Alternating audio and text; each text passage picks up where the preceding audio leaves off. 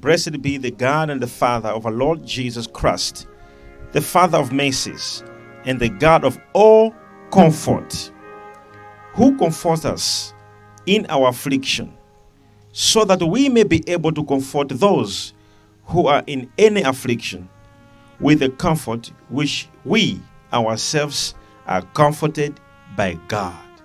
Today, it marks a year since us as Bushiri family escorted home a precious, intelligent, and spiritually gifted member of our family, Saint Israella.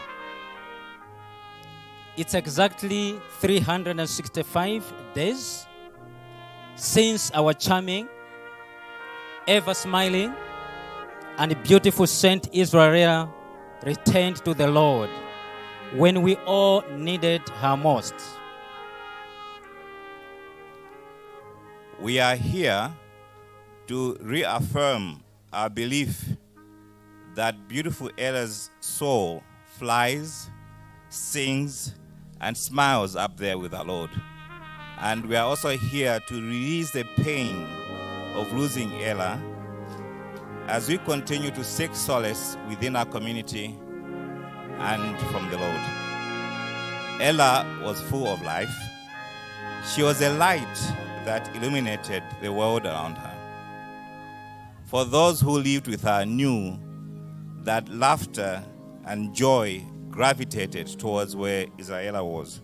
It is therefore without doubt when we say that we shall never forget Ella, that we shall never cease to miss her, and that we will forever love her until the day we meet again.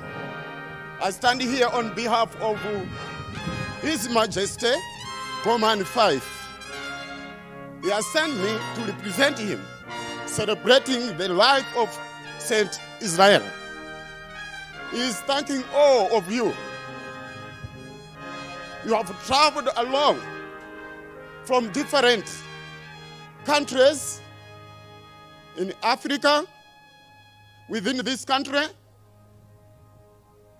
and beyond.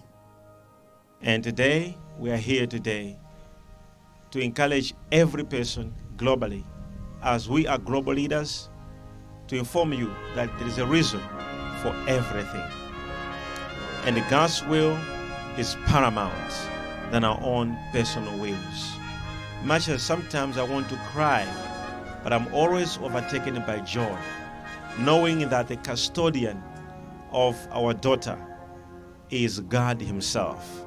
The custodian who's keeping her now, it is God Himself. She's not living in a house built by bricks or built by anything. She's living in a house built by God Himself, where she's singing in glory. So we are comforted and encouraged that we know and believe that the same God who we preach and tell you about and preach to you about, He is the same God who is a custodian of our daughter.